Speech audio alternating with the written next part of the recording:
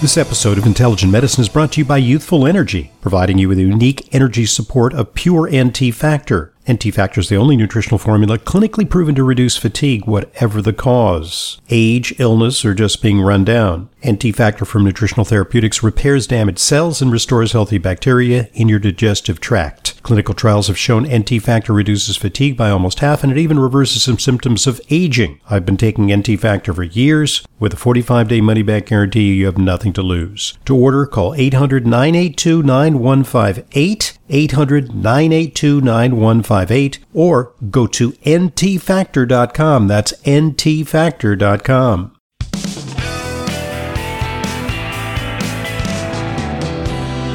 Welcome back to today's Intelligent Medicine Podcast. I'm your host, Dr. Ronald Hoffman. Our guest, Dr. Ramona Wallace, who is demonstrating that integrative medicine, functional medicine, is alive and well in Middle America. It's accessible to people of all income strata, and she's pioneering efforts to bring the insights of functional medicine to the clinic so that ordinary folks can access its tremendous benefits. So you're about to tell us about your experience with the patient, and this has to do with motivation, because we can tell patients all about these wonderful things they could be doing, that and typically doctors do this conscientiously. They say, overweight patient comes in, you need to exercise. Okay, end of story. Oh, and you need to eat better. Get rid of the fat and sugar in your diet. And takes about 20 seconds to say those things, and then on to the next patient. So this is a challenge because, sometimes people even know what the right thing is to do, but there are obstacles to that implementation. So tell us a little bit about your experience on the ground. Well, I had I precept, which means I will work with the residents. They see the patient. They come in and talk to me about the patient. Then they go back in and see the patient. I had a resident come to me and say, oh, this patient is so non-compliant, doesn't do anything. He said the meds don't work. He doesn't take them. He's tired of taking them. and I don't know what to do with him. And I said, well, tell me a little bit about him. He goes, he's got neuropathy. He had a leg injury at work. I said, no, tell me about him. And he goes, well, I am. And I said, no. And so I went into the room to see a very pleasant, really smart guy. And he was about 38 years old, and he just got out of the hospital for blood clot. They just diagnosed him with Leiden factor 5 after he had some surgery. That's a genetic factor that makes people more prone to blood clots. Yep. And he was complaining of his fingers were numb, he can't focus, he's exhausted. He's back to work, even though he had a work-related injury. None of these things people are giving him are helping him. And I asked him I said, well, what do you do? Tell me about your day. And he gets up and goes to work at 8 o'clock at night, and he works until 6 o'clock in the morning. He goes home and goes to bed. And I said, yeah. Yeah. And I said, do you smoke? He goes, yes, about a pack a day. And then he goes, and I drink Mountain Dew, about 2 liters a day. Oof. To keep awake. Right. I said, okay, I get it. I get why things aren't working. So go to the functional medicine, remove, right, the 5 R's, remove before you replace. Let's talk about the 2 liters of Mountain Dew. And do you eat anything else? No, I eat out of the vending machines because I'm a single guy and I don't cook. I don't, whatever. And I just food availability is notoriously bad at night because night nurses, night workers tend to have a high propensity to overweight and diabetes. And part of it is just the boredom and monotony of working at night. And part of it is just the lack of accessibility to healthy food in an institutional setting. So here's a hardworking guy. His folic acid because he was clearly nutrient deficient with neuropathy or numbness, fingers and toes. His folate level was 3, which is really low. His B12 was low. His B6 was low. And his vitamin D, of course, was 9. His vitamin C was less than 0.2. And folks, just to give you an idea, 9, less than 20 is deficient. I think I've seen one other patient who had a vitamin D as low as that. That was my mother, who was housebound and never got a ray of sunlight. And it took me about 6 months to convince her doctors to do a vitamin D test on her. I get it. Yeah, he was an absolute mess. So we talked about it. We talked about his nutrition. I was able to guide him to the appropriate resources where he can afford it, and some techniques. I worked with a nutritionist to help him, focus on foods that he can easily prepare, that won't spoil quickly, that were full of micronutrients. And after about 3 to 4 months, and he cut that way back on his Mountain Dew, he feels great. He's not on any medicines. He comes in to see me religiously, and he is back to work full time, even after a pretty horrific accident, and just the happiest. He's trying to quit smoking. He really, really tries. But just by simply investing a little bit of what's going on in your life and tell me who you are as a person, instead of saying, what are your symptoms and what pill for every ill I need to mask those symptoms were. And so I was able to show the resident that it's not noncompliance. It's our lack of understanding and finding where the gap is in his care. And I have thousands of stories like this, and my residents are beginning to see this is a very empowering tool. That's really exciting. And not to mention the fact that the very treatment for neuropathy is a treatment that can make you really feel drowsy, tired, and awful. Medications like Neurontin are often used. So this guy's got to work at night. His sleep cycle is already all out of whack. His circadian rhythms are messed up. He's tired. So taking those medications, he actually made a wise decision to pass up on those medications because they weren't helping, and B, they're making him feel worse. So, non-compliant is a pejorative word that doctors use towards patients when patients don't take their medications. And it actually is used to disparage patients. It means that they're, ornery patients, they're disobedient, they're stupid because they don't recognize these medications are necessary or for their benefit. So we often, patient is NC, patient is non-compliant. But actually, in this case, there was inherent wisdom because this guy knew at some deep level that the medications weren't helping. And that's a wonderful lens that I'm trying to encourage the residents, and when I work with medical students, that let's figure out this person's story, and let's go to N=1. So that's why it's been such a joy being able to look at micronutrient deficiencies, because that to me is universal. We all need nutrition, right?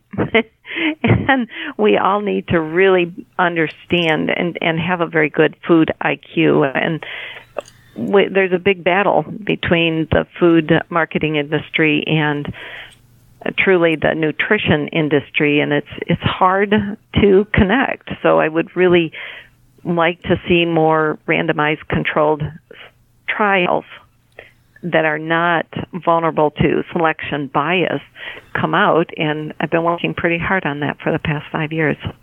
Indeed. Do you have any studies on the Launchpad? Because I think some of the work you've done has laid the groundwork for an understanding about how not a single nutrient deficiency, a classic nutrition deficiency, but chronic low-level nutrition insufficiencies can contribute to disease, and how addressing them can help. Are there studies underway where you're demonstrating that? Yes, there are. The Society of Nutrition Education and Behavior just accepted a few of my abstracts, and then the ICRE, which is the International Conference on Residency Education, has accepted an abstract, and the American Society of Nutrition has also accepted an abstract that is looking at this model and trying to understand long latency deficiency and chronic nutrient deficiency and how it integrates with the social determinants of health and how important it is for our medical providers up and coming to learn this information. Well, that's great because you both are serving your patients, but you're also, as is often necessary, taking those steps to legitimize your work via some kind of academic efforts. And, that's really a great synergy between what you do in the clinic, what you believe, and how you demonstrate it to a skeptical world, frankly, to the medical world being, we now, I recently read that in terms of the amount of money we invest in our foundering medical system, the most expensive in the world, only 3% is devoted to preventive medicine. And of that, preventive medicine, well, does that mean more colonoscopies and, more PSAs, or are we talking about fundamentals of lifestyle? I hardly think so. Right. I don't have 27 hours in my day to meet all these, so I hope they don't come up with more. But yeah, it's interesting. There was in the Annals of Hepatology in November of 2018, very well written non-functional medicine Annals of Hepatology argument for vitamin D, A, and zinc monitoring in cirrhosis. Right. And that was one of the things that I've seen in my work is vitamin A deficiency. And it's been very, very interesting how prevalent that is. Of the 325 initial people that I ran through identifying micronutrient deficiencies and malnutrition, close to 40 people had a severe vitamin A deficiency. I did not expect it to be that high in a Midwest town that is surrounded by the food industry and food sources. Wasn't that, to me, doesn't it surprise you? I mean, 96 people with scurvy. Wow. That is mind-blowing. To change the subject slightly, there may be benefits of this approach, not just for the patients, for our medical system, for cost containment, because ultimately our system is penny wise and pound foolish. We don't consecrate adequate money to primary care physicians who spend a lot of time with patients discussing lifestyle, but we do spend a lot of money on procedures, tests, expensive surgeries, expensive drugs. But clinician wellness is a big issue because we're seeing unprecedented levels of clinician burnout. And you and I probably both experienced that early in our careers, when we went through training in the early phases of our practice, where we confronted an enormous volume of patients. And we also found it in many ways unfulfilling because we felt we were simply putting Band-Aids on problems. And we lost in recent decades a lot of autonomy. Our ability to be innovative in our treatments has been limited by computers, by EMRs, electronic medical records, by the demands of insurance companies and Medicare and Medicaid for documentation. So you actually wrote an amazing article in conjunction with Dr. Janet Mindus. She's a PhD. She's been a guest on this program, entitled Clinician Wellness: Self-Care for Staying Healthy, Healthy Lifestyle Behaviors, Nutritional Deficiencies that compromise health occur in clinicians, not just patients. So tell us about that. That is fascinating. Well, Dr. Mindus has been a wonderful voice for underserved people. She knows how to put and express things in ways that is so translatable. And I really appreciated working with her. And what I've noticed is that there was an article that came out talking about hospitalists versus people who work in the outpatient and their vitamin D level.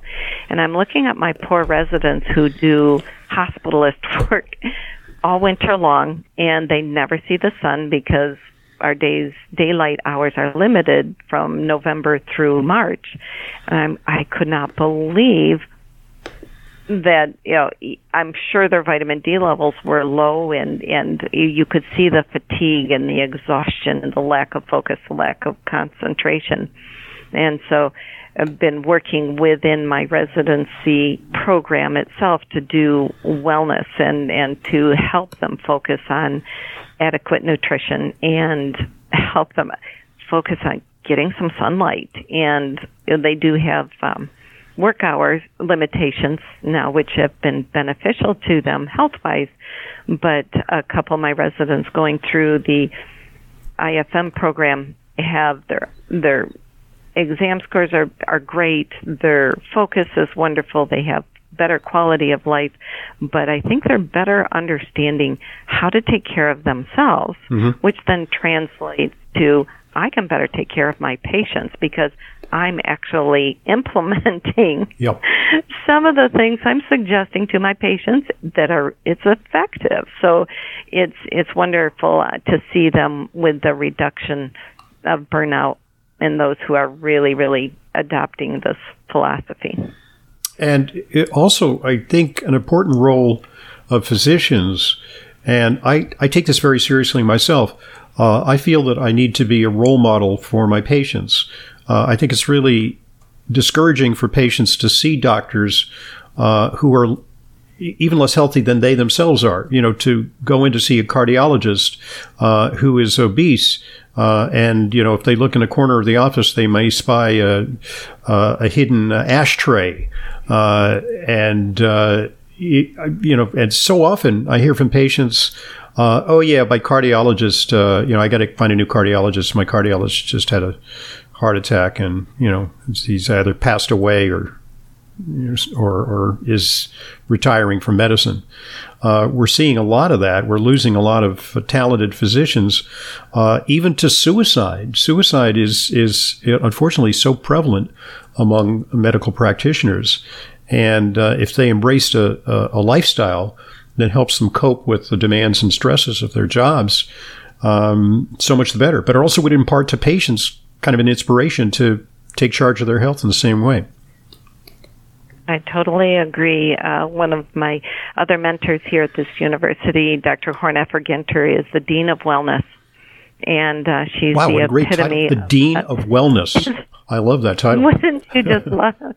And she exemplifies that great. And she's been one of my biggest champions within the university itself to support this kind of effort and education for our residents, because after we had a suicide among one of our colleagues, unfortunately, here a couple of years ago. Did you say eighth?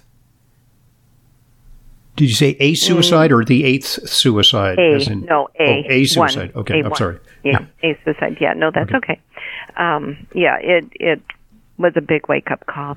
That's something that has to be a serious focus, and we need to really acknowledge that what you just said about providers and their own wellness can't be ignored. We're not invincible. We're actually real people, and we really need to pay attention and embody what we tell our patients. And my husband and I both try to live that type of lifestyle that we ascribe to the people, our family, friends, and our patients.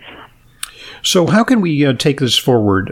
Because we really need to make this a movement that infiltrates every medical school in the country, every hospital in the country. And yet you realize how hard it was, even in your community, to have some modest beginnings. Do you have a vision of how this can transform healthcare for America?